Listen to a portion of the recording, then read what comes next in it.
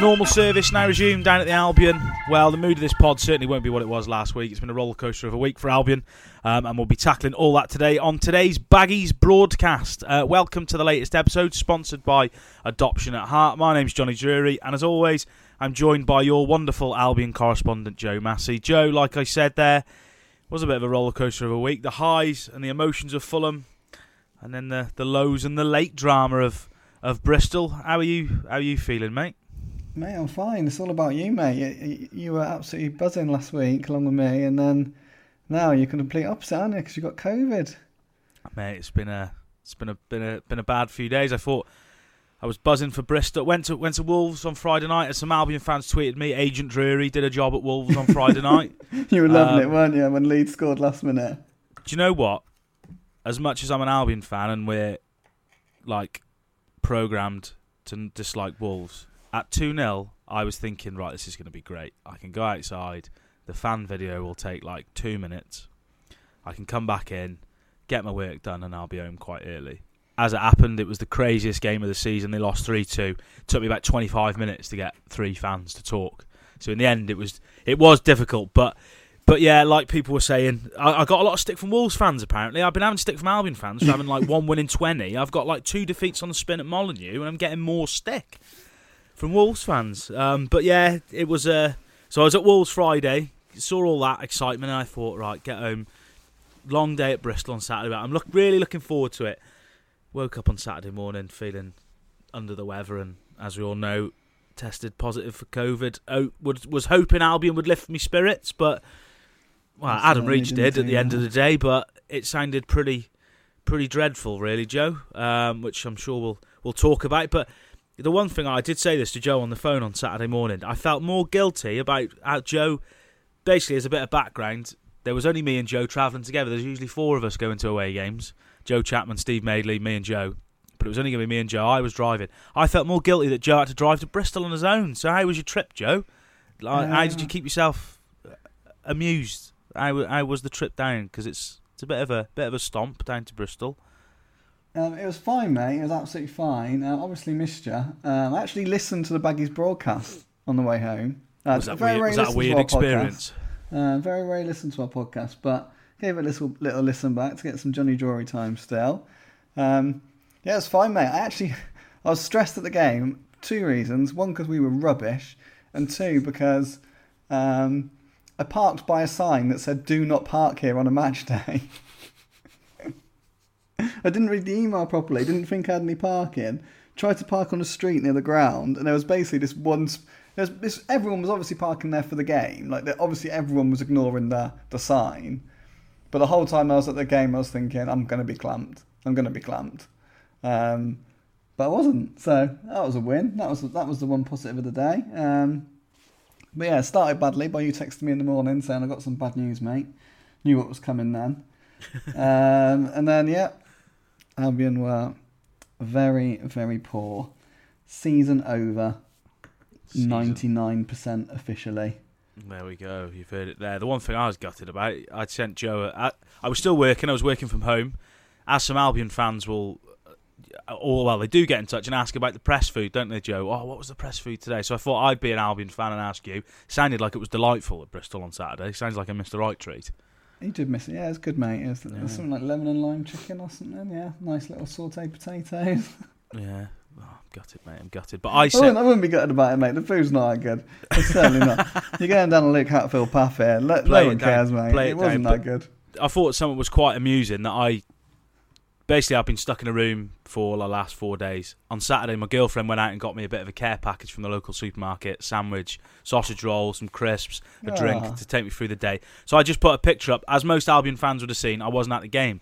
So I just took a picture saying my press food today is 5 out of 10. You know, average. Just a bit of a... It was nice, to be fair. But just a bit of a joke.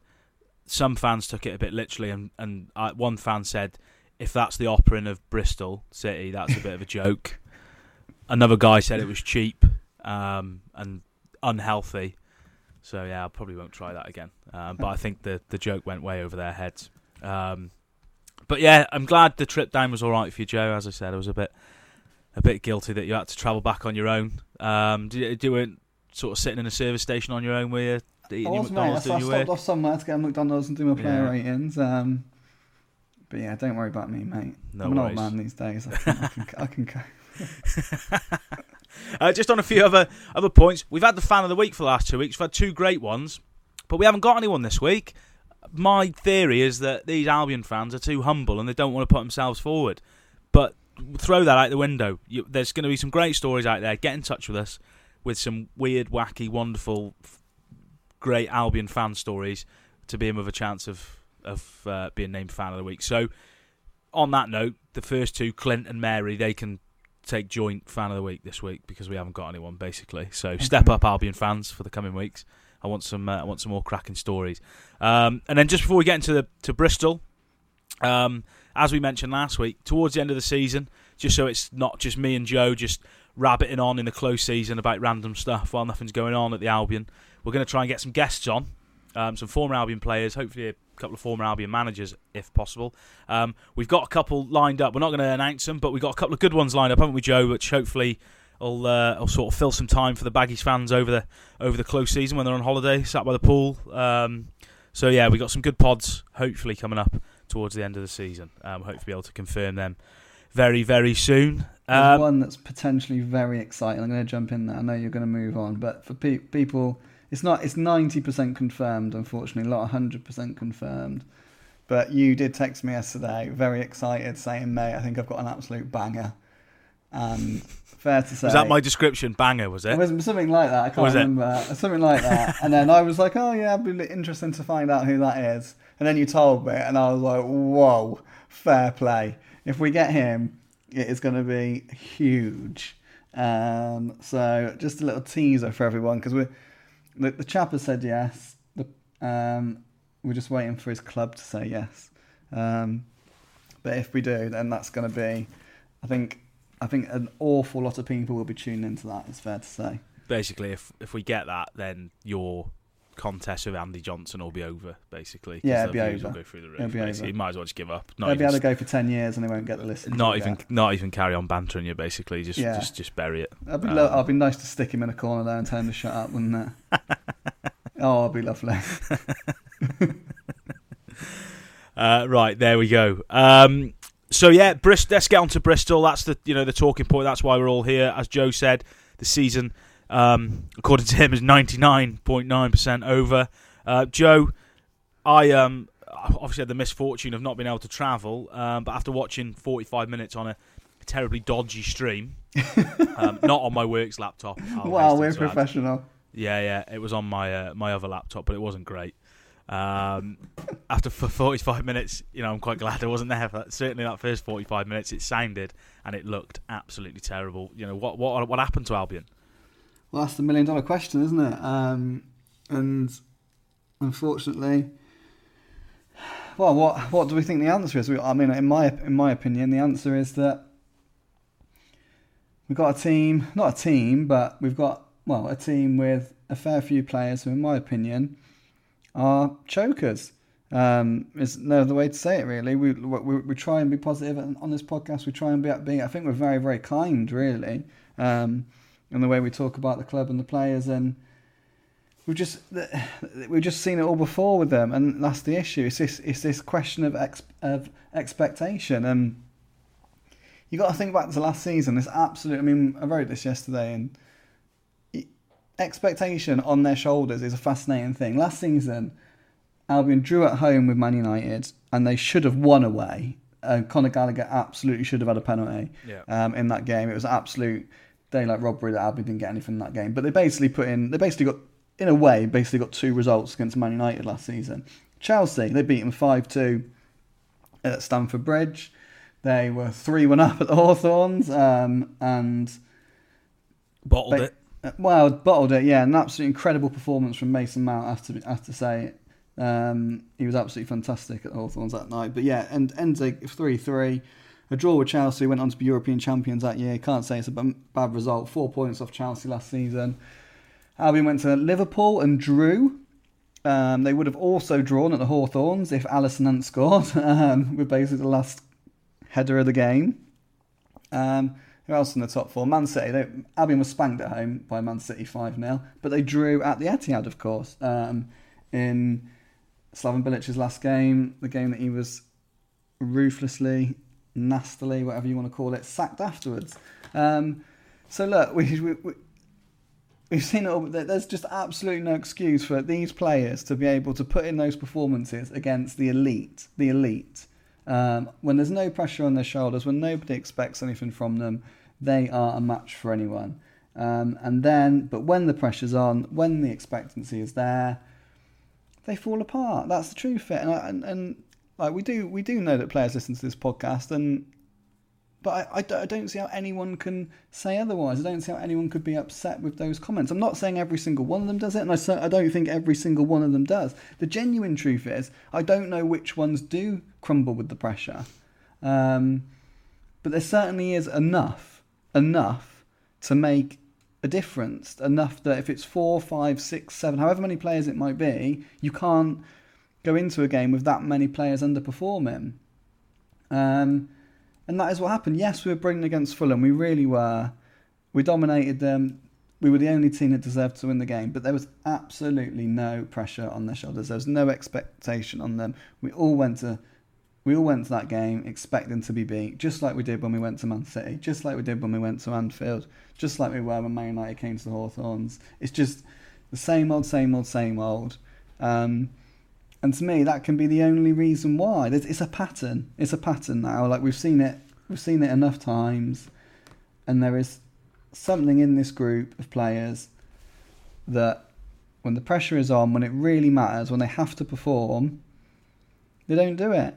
And that is ultimately why the club Albion are going to have to make significant changes in the summer. That is why this team needs a refresh, and that is why a lot of supporters are fed up with these group of players. Not in terms of individually maybe, but certainly collectively. Everyone's had enough. They know they should be getting better from them. They should be doing better in these games. It is. It's the frustration, isn't it? You know, after watching Albion were exceptional, or to coin our phrase, sensational against Fulham, weren't they? They were, and you just think if you take 3/4 of that display into Bristol, you probably win 2 or 3-0 at Ashton Gate on Saturday. I know football's not that simple, and I know it is more of a complicated game than that, but if Albion turned up and played, like we said, 75% of what they did against Fulham, they would have won that game. And that, I think no one can understand why they can't do it. If you get, obviously there is a little bit more pressure on, but there wasn't really. What I know, Bruce said there was pressure, but even going into Bristol, Albion is still way off the playoffs.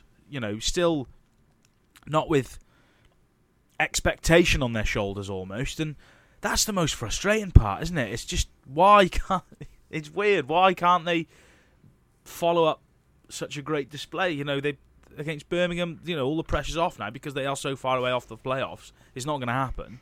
They're probably going to blow Birmingham away. Yeah. But that cycle needs breaking, like you said there. That cycle needs breaking, doesn't it? And the only way they're going to break that is by changing personnel. Yeah, I think so. And I think, like I said, it is very, very hard to know which of these players do struggle in this situation. And I think Albion are just not going to be able to make wholesale changes in the summer because too many players are under contract. But what they are going to have to do is identify maybe 3 players who they feel, and it could be sort of like in the leadership group, if you like. If Albion have got a leadership group, I'm not sure they have, to be honest. With the exception of Jake Livermore, I don't think it's maybe Dara O'Shea. I don't think there's many leaders in the group at all. But you're going to need to get rid of sort of 3 and bring in 3 better characters, I'd say, and hope that those 3 new players, together with the likes of Jake Livermore and Dara O'Shea, can drag the others along with them, I think.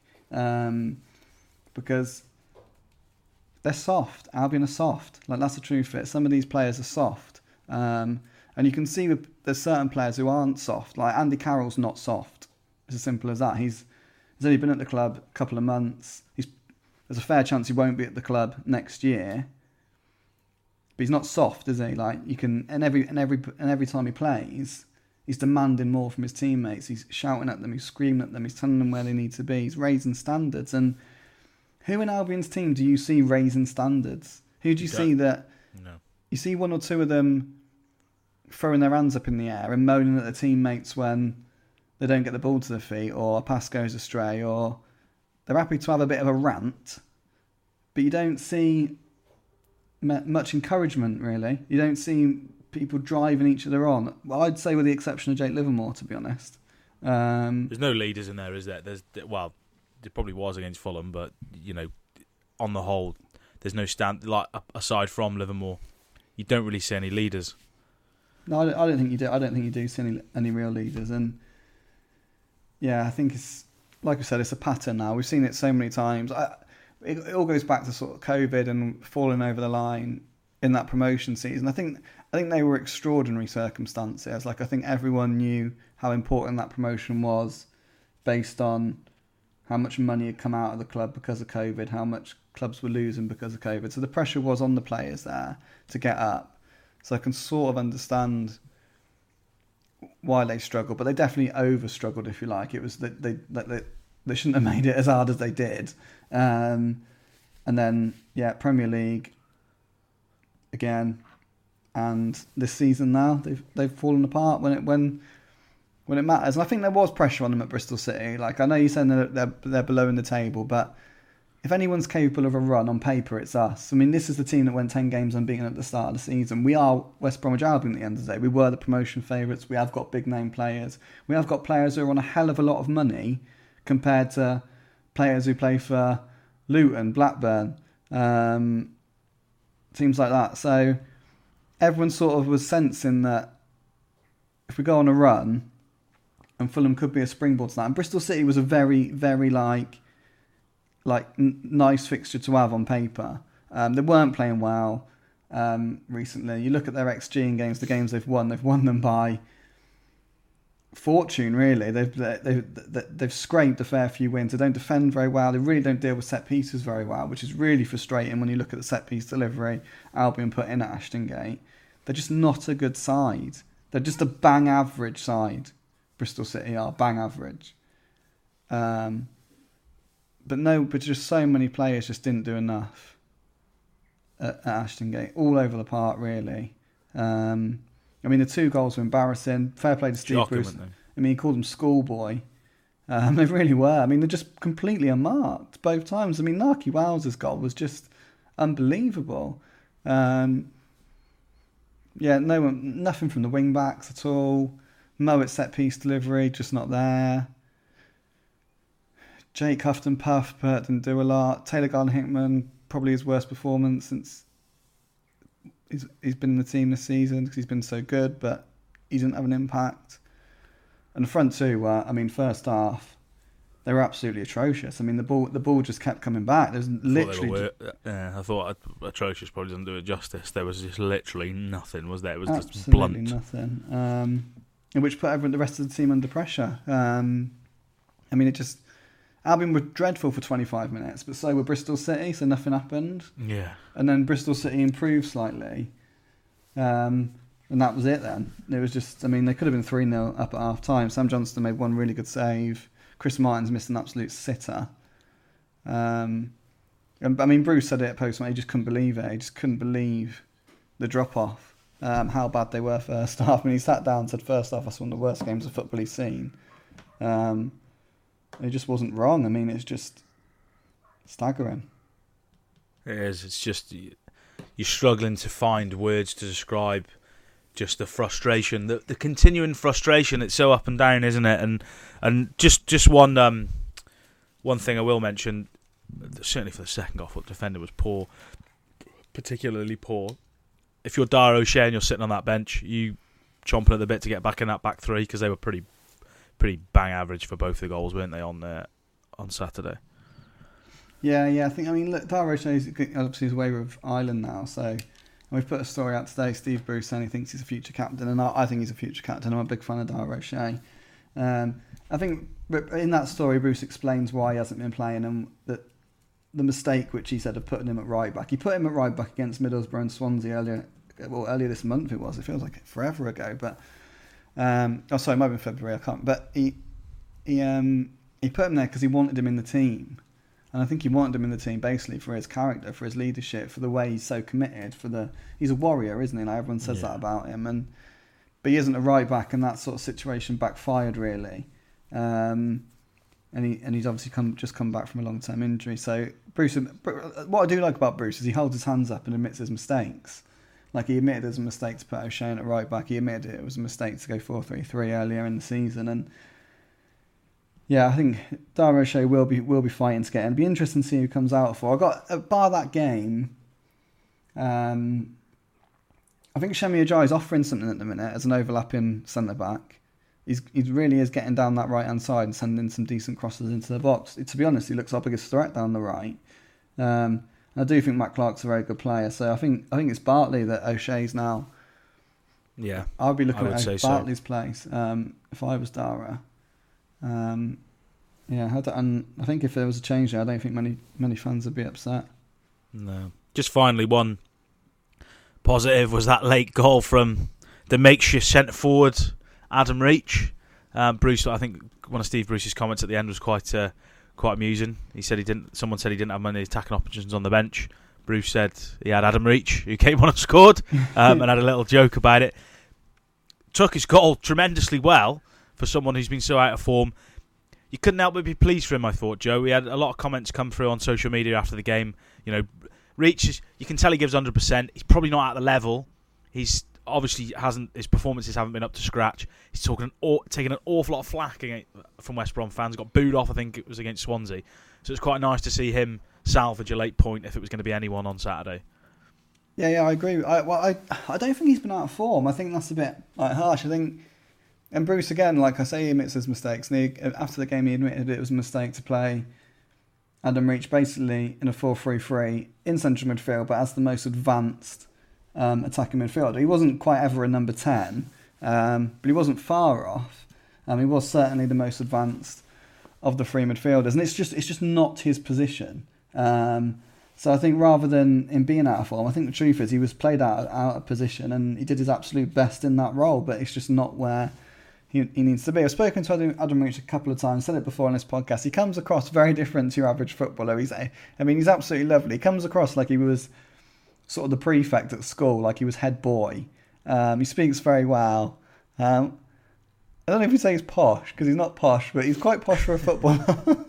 He's not posh though, but it's hard to describe what I mean. But he's really nice. He speaks really well. And in football these days, there's a boo boy. Every club, at every moment in time, it feels like has to have a boo boy. There has to be a target for fans on social media to sort of vent their anger at and like target. And it was Jake Livermore, wasn't it? After he got a red card against Sheffield United, Jake Livermore was public enemy number one, and he was very much the target of Twitter, you would say. And then he served a suspension. Everyone realised when he was out of the team and when he came back into the team, he's actually our best midfielder. So it was all sort of gone quiet now on Jake. And Adam Reach was next in line to be the sort of the Twitter just to be abused on social media. And the truth is, he was played out of position. He's a left-sided player. Adam Reach is a left-sided player. Played the vast majority of his career. He's not, mate. He's a centre forward now. Well, he played damn well at centre back against Reading. Damn well. He did. Yeah, he did. God, yeah. Of course, he played centre half. So he's a versatile player. Look, Adam Reach is a squad player. Adam Reach knows he's a squad player. Adam Reach, he hasn't got to kick it. Like, he wants to play every week. He's made that clear in a couple of interviews, which you've got to really admire. But he knows his place, bless him. Like, he signed basically his understudy to Connor Townsend at left wing back. So, like, I think Steve Bruce really likes him. He had him at Sheffield Wednesday. Basically played every minute for him at Sheffield Wednesday. He's reliable. He's reliable. Like he's gonna put a shift in. He's gonna give his all every week. I just think it was really nice. I was pleased. I mean, did Albion deserve to get the draw? Probably based on the second half performance, but defending was so shocking for both goals that Bristol City came away very aggrieved that they didn't win it. But yeah, I was pleased for him, and I would just say like look, it's not nothing I say is going to change it. It's just the way of the world now. But he didn't deserve what he was getting on social media. He really didn't deserve it. Like he's a nice lad, a good pro, a decent squad player, and that's his standing. Like he doesn't need to be like he wasn't signed in the summer to take us like to be single-handedly carry us to the Premier League. He's not Mateus Pereira. Like it's just like so. I think sometimes people just need a bit of a reality check when they're giving out this abuse on social media because it just wasn't fair. It wasn't fair, but it was nice to see him pop up at the end and get that late equaliser. Yeah, pleased for you, Adam. We've touched on it. I've done a little bit of statistical research, Joe. The playoffs now, Albion 7 points behind 6th place. Teams above them have got games in hand. My question is it realistic? Last year you needed 7, I think it was 77 to get in. I think the season before that was 70, it was quite low. Then 74. Based on last year, Albion would have to win every single game between now and the end of the season to get in the playoffs. That's amazing. It's gone, isn't it? Really, it's not impossible, but it has gone, last isn't it? Last year they'd have to win every one. Based on the season when it was 70 points, they're going to have to win 6 of 8, aren't they? Based on the season before that, they're going to have to win 7 of 8. 7, yeah, and we need a draw in there as well. Yeah. Can we see Albion winning 6 of 8? Personally, I can't. No. In an ideal world, you could, yeah, but Albion, as we know, this Albion squad doesn't live in an ideal world. And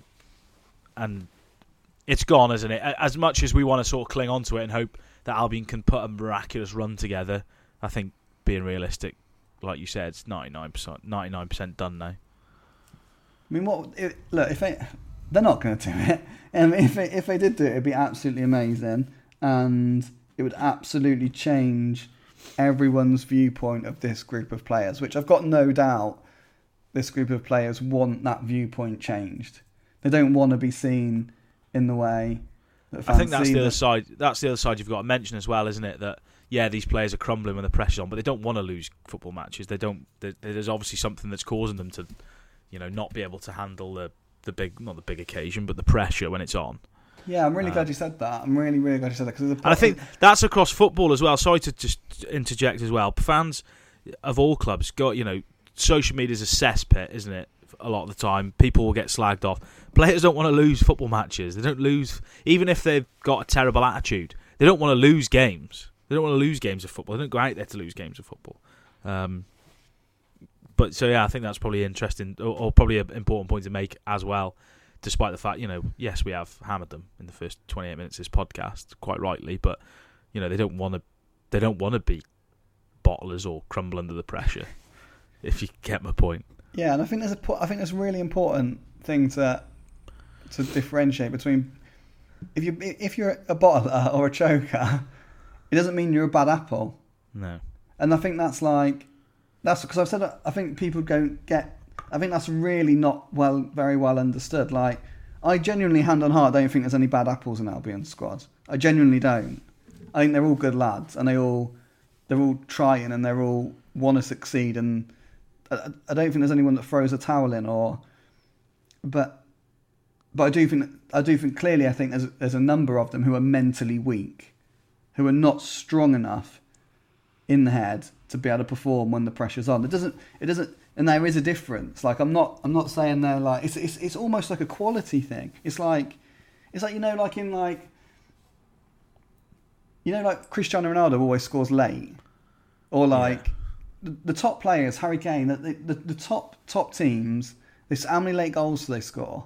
They score a lot of late goals. Man United used to always score late, like always, and it's not. That's a quality thing. They are mentally stronger than the opposition. They don't tire the same. They keep their focus. They keep their concentration better. That's what makes them an elite player. They've got something else that the average player hasn't. The fact that they can keep going for... Whereas most players can probably keep going for sort of 80 minutes. but then they start to tire in this a bit. Like these players can go for 95, they can go for like 100. There's just something in them that just keeps them, that focus, that concentration. It doesn't tire them out the same. I think that's what is sort of similar with Albion's players. They're not, something in them mentally just makes them crumble when the pressure's on. So something in them puts them, they go in their shells, they don't take risks, they're not brave. It's like a bravery thing. It's not that they're like bad eggs, like they're just not brave enough. It's like, yeah, that's what it is. That's what I think it is anyway. But hopefully they listen to us and prove us wrong and win 8 games out of 8 and we're in the playoffs. Yeah, well, that's what we'd love. But like, that's what we want to happen, wouldn't it? And they don't want. That's what I'm saying. They don't want to be seen as chokers, bottlers. But if you said to me now, I back them to win 7 games in a row, then lose against Barnsley last game of the season and miss out by a point. That's what we think of them at the minute. That is the truth, isn't it? Like that is what we think of them. We think you'll bottle it. We just think you're going to bottle it.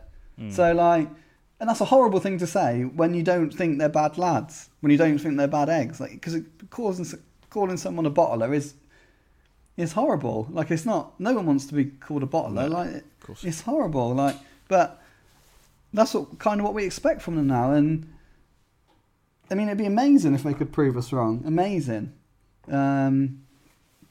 But personally, look, none of us think they're going to do it. Maybe it's a quality issue as well. Maybe they're just not good enough.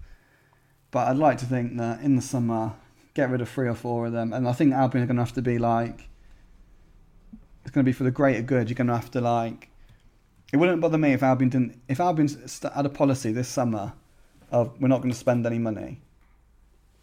That wouldn't bother me if it meant that that would give us some flexibility to get rid of a few. Yeah. If we stuck to 3, like if we could sign a couple of free agents and get a couple of decent loans from the Premier League and ship 4 out, but that means maybe giving them free transfers, that players who wouldn't necessarily normally be free transfers, but just to try and move them on. Yeah. I think that may be the way we have to go. I think we maybe have to be creative this summer. Biting the bullet almost. Biting the bullet, yeah. I think like Steve Bruce will have to be strong. If Steve Bruce is the manager next season, I think Steve Bruce will have to be strong and say, you're not going to be part of my plans. You're not going to play. So it's in everyone's best interests for a partner the ways. We'll give you a free, or we'll give you a very minimal sort of.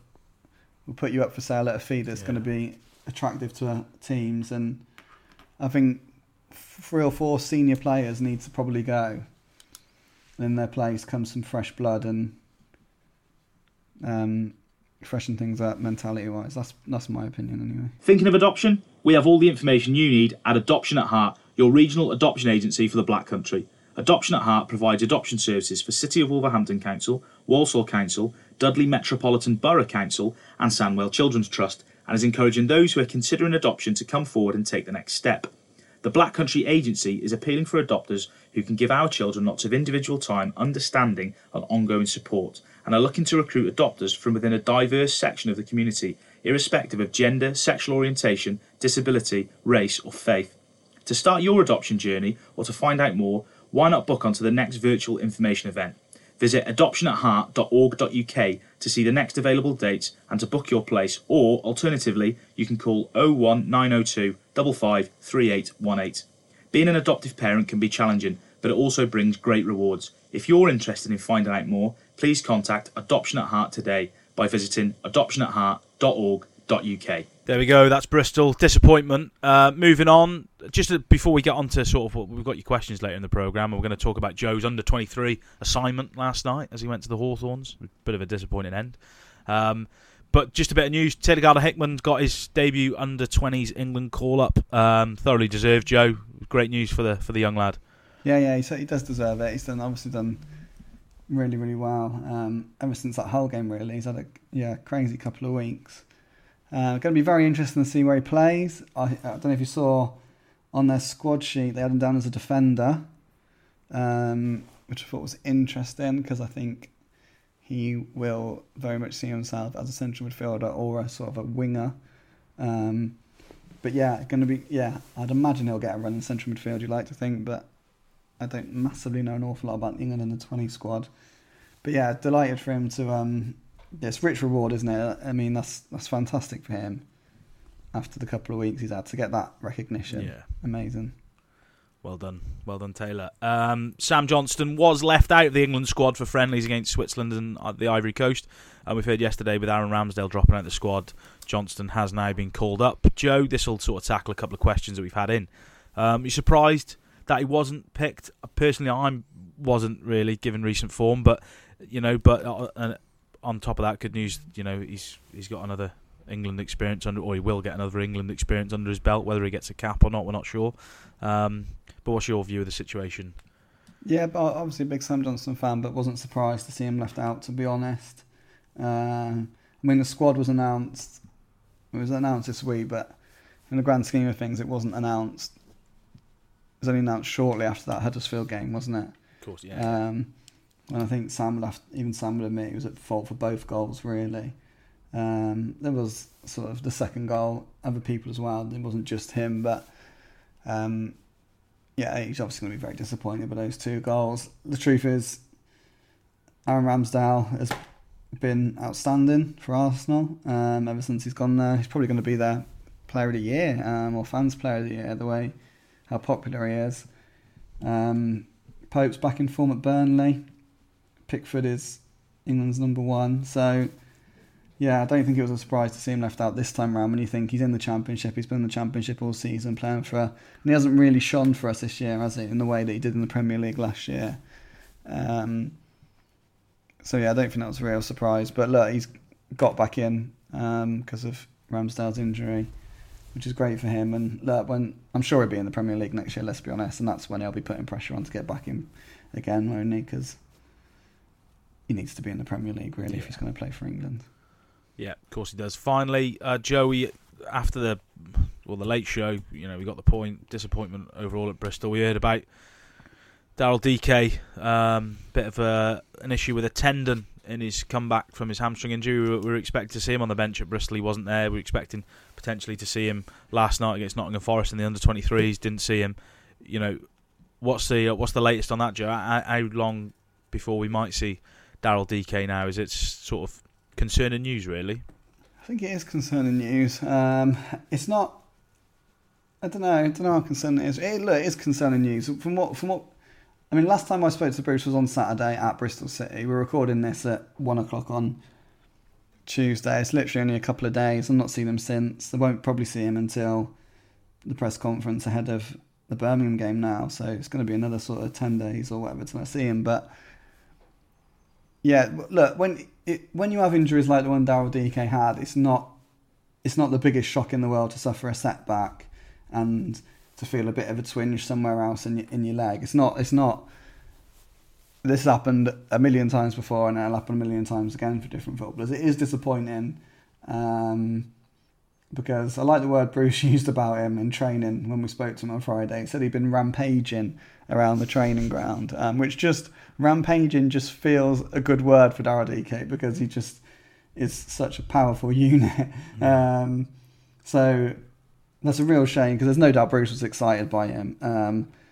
It was kind of I thought it was very interesting that he was going to be on the bench at Bristol City. I mean, I don't think he was being rushed back in any way, shape or form, but Bruce did want him on the bench at Bristol City. He wanted to involve him in the first team as soon as he possibly could. He was only going to get minutes at Bristol City, but I think Bruce wanted him as part of it. He wanted him to. He did want him on the bench and part of the group and travelling down and stuff. So shows how highly how eager Bruce is to embed him in the team and get him playing. But yeah, little tweak on the Friday. Just no way they could risk him in that game last night. Although it would have been absolutely fascinating if he had played.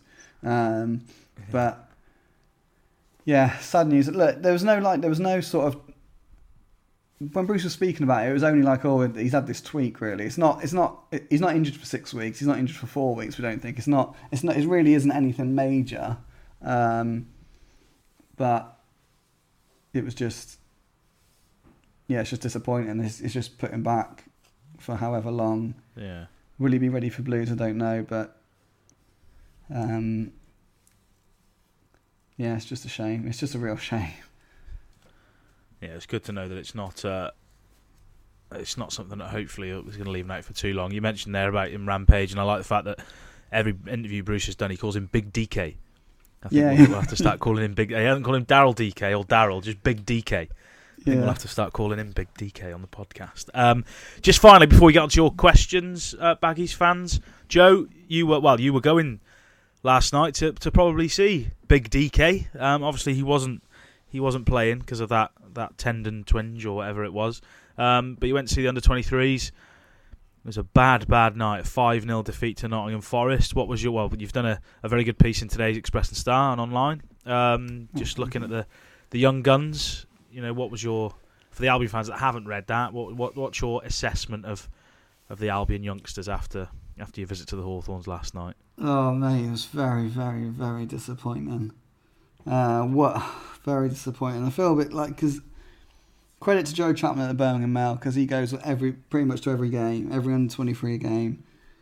I go very rarely, just to a couple of seasons really.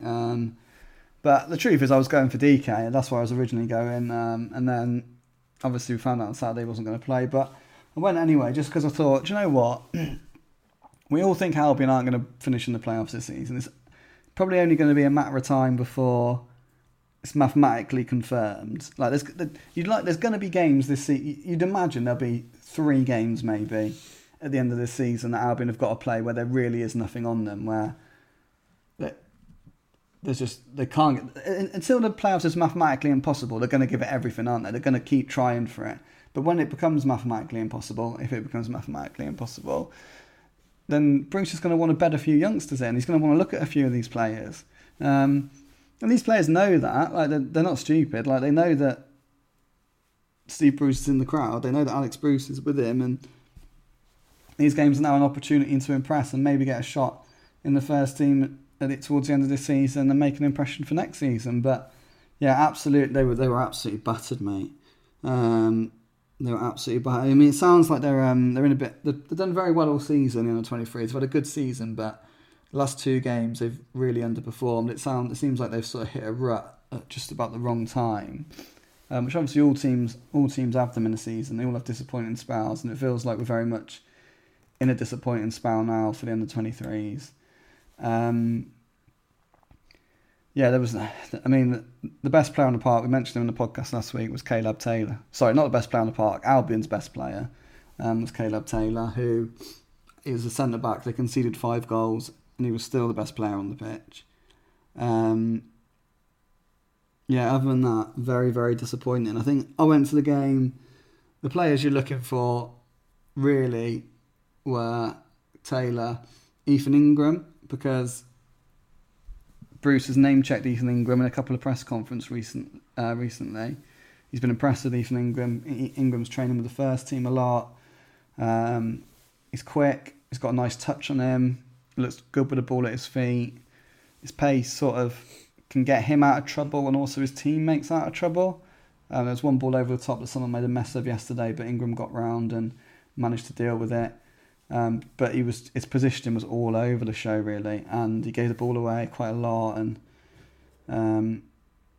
yeah, I mean, there was worse on the night, but he wasn't great. And yeah, Reyes Cleary is the other one who we've got loads of questions on, but was again absolutely anonymous. I think there is a slight in his defence last night. From what I gather, he's very much a striker that wants to latch onto balls, wants the ball played to him in the box where he can spin and get shots away and stuff. He didn't have anything like that. He basically he spent the whole night with his back to goal, and believe me, he's not a player who you want with his back to goal. I mean, he didn't hold on to the ball. He could barely pass to a teammate. I mean, he really struggled. Yeah, just Ryan Tulloch played central midfield, which is obviously not his position, and showed like some nice feet on occasion, but basically just had no idea how to play the role. Yeah, it wasn't good. It wasn't good. I mean, you look at Forest's team, and I got to be honest. If you give me that team, like when I picked up that team sheet, I didn't know a single player on it. I'd never heard of any of them, and they were head and shoulders above. And that's what Richard Beale, the manager, said afterwards. He said, you'll never make it in any. He said, you'll never make it in anyone's first team, let alone here. If you play like that, if you don't play with that, with the intensity, the aggression that you need, and they didn't have it last night at all, which I feel a bit bad about. I feel a bit bad that like having barely gone this season, I go to a game like that and put out a report on it. I feel a bit sorry for them, but that's the way it goes at the end of the day. If they want to be professional footballers, there's always going to be a press box full of people writing stories on them, isn't there? So they've got to get used to it. There we go. Disappointing week for the first team. Disappointing week for the under-23s. Right, questions. We've had quite a few. A lot of them have probably been answered through Sam Johnston and other things that we've mentioned. But I'll go through some of them. 2 seconds, and I'll grab them up. We had one from David Law. We have answered it. It's difficult to answer this question. It's just often hear references to players being quite mentally fragile when the pressure is on. It's been a trend for 3 years. Which players would you identify as applying that to? We've spoken about that, haven't we, Joe? It's hard to say either individually or collectively which players it is, but we've acknowledged there is a problem. I mean, I said to you, it's difficult to answer, isn't it? You said to me a question at the start, and I was like, "That's the $1 million question or something." And, that's the $10 million question. Like, that is the one that we all need to know. The only thing, it's very hard to know. It's very hard to know who we're accusing of being mentally weak, basically. But the only way I can answer it is by saying who I don't think's mentally weak. Now, that's not me saying I think everyone else is mentally weak, because I just don't know. But I'm pretty confident that Jake Livermore's not mentally weak. But I'm put my mortgage on that. I don't think Connor Townsend's mentally weak either. I think he's a proper pro. And the third one might be a bit of a surprise, but I don't think Karlan Grant's mentally weak either. I think he's pretty strong-willed and strong character. Other than that, question marks. I don't know, and I'm not saying I don't think everyone else is. Because I don't. I really, really don't. But I don't. But I'm not. I would. If you like, I back those three. I think they're leaders, really, in their sort of own way. I don't think Karlan Grant. I think Karlan Grant's had poor games this season, but I don't think he hides. I think he can cope with. I think he can cope with pressure on his shoulders, the expectancy and stuff. I don't think that gets to him. I genuinely think he can deal with that side of the game, and I think Jake Livermore can deal with it. I think Connor Townsend can deal with it. I think Dara O'Shea can deal with it.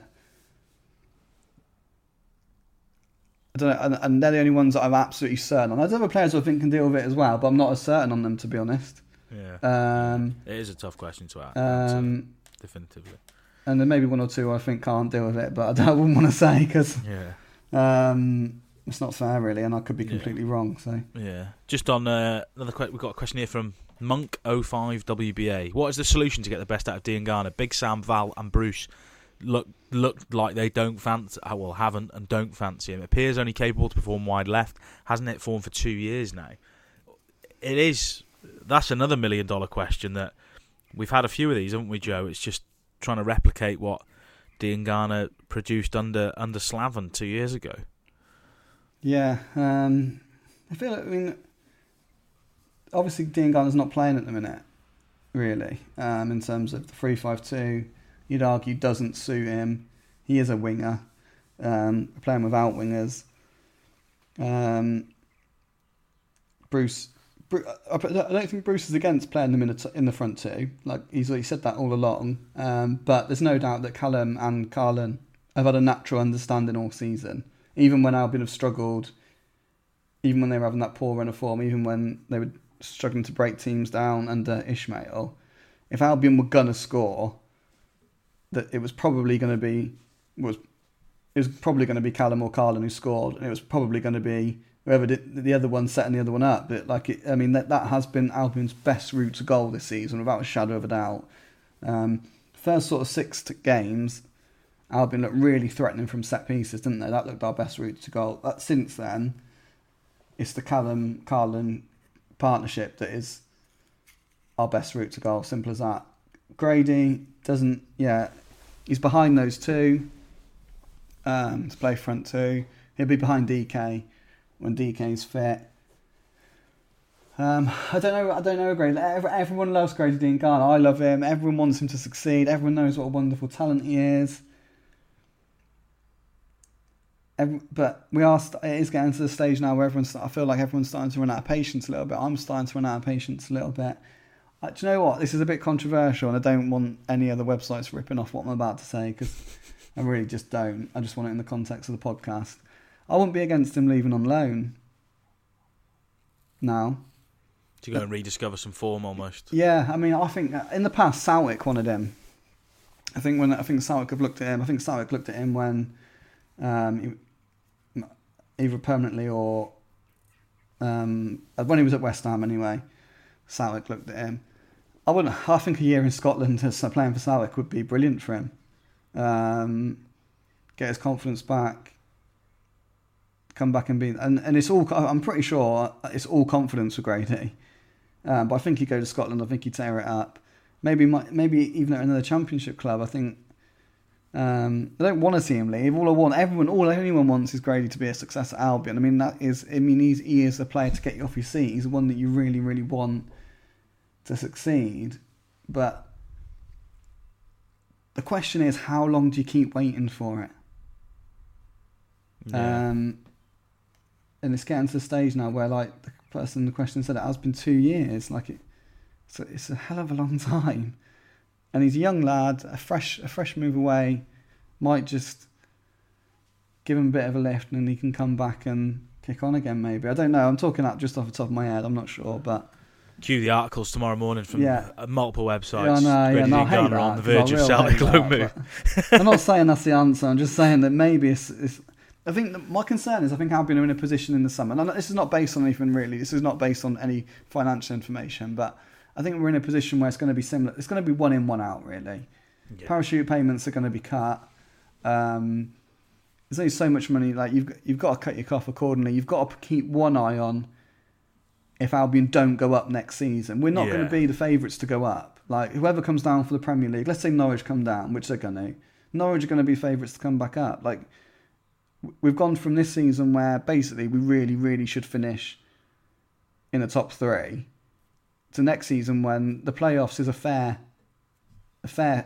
finish, really. So obviously we'll be looking for automatic promotion, but no one could really. If the season finishes next year, let's say Norwich win the league, Burnley finish second, and we finish third, that would be a pretty good season, really. Yeah. We've got to start cutting our cloth accordingly. We've got can't be like, and we've got so many players on long-term contracts, so many players, and we've got no assets. Our biggest asset is Sam Johnson, who's going to leave on a free. Our next biggest asset after that is probably Daryl DK, who has barely kicked a ball for us. So we can't sell anyone to bring in any cash. Like it's not going to be. It's just not going to happen. So. No. I think free agents, I think loans. I mean, the Bosman market is interesting. There's some good players out there. I'll do a piece either this week or next week on some of the Bosmans I think Albion should target. But I think we need to start looking at one in, one out. And maybe sending Diangana out on loan for a year to save his wages so we could bring someone else in. I wouldn't be against it anymore, which is a shame, really, because Grady Diangana is probably still the player I want to succeed more than any other, him and Daryl DK. Because I do think, talent-wise, there's just so much there. Yeah. Thursday Throstle with a question. We'll keep this one brief, maybe to target a couple of areas. If you were put in charge of Albion's transfers in the next summer, and assuming we're in the Championship next season, he's given a budget of £10 million, which is very, very generous considering what we've just spoken about. But aside from that, what areas of the squad would you look to improve, reinforce? Let's say 2, Joe, just quick fire off the top of your head. What are the 2 main areas you would look to improve Albion are obviously going to be in the Championship next season, aren't they? Where would you look to strengthen? Right wing back. If we're saying Taylor Garner-Hickman's not, or right back, whatever. I think Darnell Furlong needs some serious competition. I think Taylor Garner-Hickman can do right wing back. I'm not sure he can do right back. Bruce has spoken about Ethan Ingram. I'm not sure after last night. I'd rather see him go out on loan, to be honest. I think we seriously need a right back. I think we're okay at centre back. Are we okay for a goalkeeper? We don't really know. Sam Johnson's going to go. Josh Griffiths, Alex Palmer, David Button, all decent options, but we don't know until they play. Everyone's very excited about Alex Palmer and Josh Griffiths, but no one knows until they play. Central midfield's the big one. It's the real big one. We need some more creativity in there. We need some more energy in there. We need some more composure in there. I'd keep Romain Sawyers. We've got a year option on him. For me, Sawyers comes straight back in, but would he want to? He took a lot of stick. I think he probably would because he loves Albion, but yeah, I think we're struggling. Central midfield's the big area for me. Central midfield, I wouldn't. Yeah, it really depends on who we can get out. Really. It sounds stupid, but my priority at the moment is outgoings rather than incomings. I think it's what we said at the start of the podcast. We need to get rid of 3 or 4, and I'd be happy to get rid of 3 or 4 and then look to fill them. To be honest, but we really need to strengthen central midfield. We really do. Another question, Clint McCormick. This break is actually the longest period Bruce will have had with the squad without a game. It's taken time for him to work a few things out, and performances results have improved recently. Do you think there's hope that these 2 weeks could see Bruce improve things further? You'd like to think so, wouldn't you, Joe? Yeah, you would. Yeah, you would. It's a good point, actually, because it is the first time he's had an extended period of time with him without a game. Just coming at the wrong time, isn't it? Probably needed it a bit earlier. Just needed it a bit earlier. And we're on a bit of a downer. We're saying the same things, but the one thing you can't coach is character, isn't it? Yeah. So I'm just not sure Albion's problems can be fixed on the training ground anymore. I think it's recruitment that's going to fix them, unfortunately. So yeah, I don't think Albion played badly at Bristol City because of Steve Bruce. I think they played well against Fulham partly because of him. I think he set them up perfectly, but I think the way he set them up at Bristol City was absolutely fine. It was. I don't think it wasn't his. He's not the reason they didn't play well. I think it's the players. So yeah, Bruce will probably benefit from it. The players will probably benefit from it, but I just think there's bigger issues, unfortunately. Yeah, a couple more. Question here: are we getting a little obsessed with players like Cleary staying and playing because we're sick of the mercenaries we currently have, and we think they'd at least try? I like this last line as well. From what I've seen, this is not the view of the ENS podcast, by the way. From what I've seen, he's essentially the year 11 playing with the year 7s. He's nowhere near ready for the first team. It was quite an interesting line, but we have mentioned it, haven't we, Joe? You know, we spoke about Reyes Cleary last week, and there's this contract that everyone seems to be asking about. Yes, he scored a lot of goals earlier in for most of the season in the under-23s, but there is a massive gap, and I suppose there probably is more emphasis on these youngsters with the plight of the first team. Yeah, I don't like the word mercenaries. I think, like we said earlier, if you want to debate whether or not these players are A, technically good enough, and B, mentally strong enough to warrant the salaries they get paid, I think that's absolutely fine. I don't think they're mercenaries.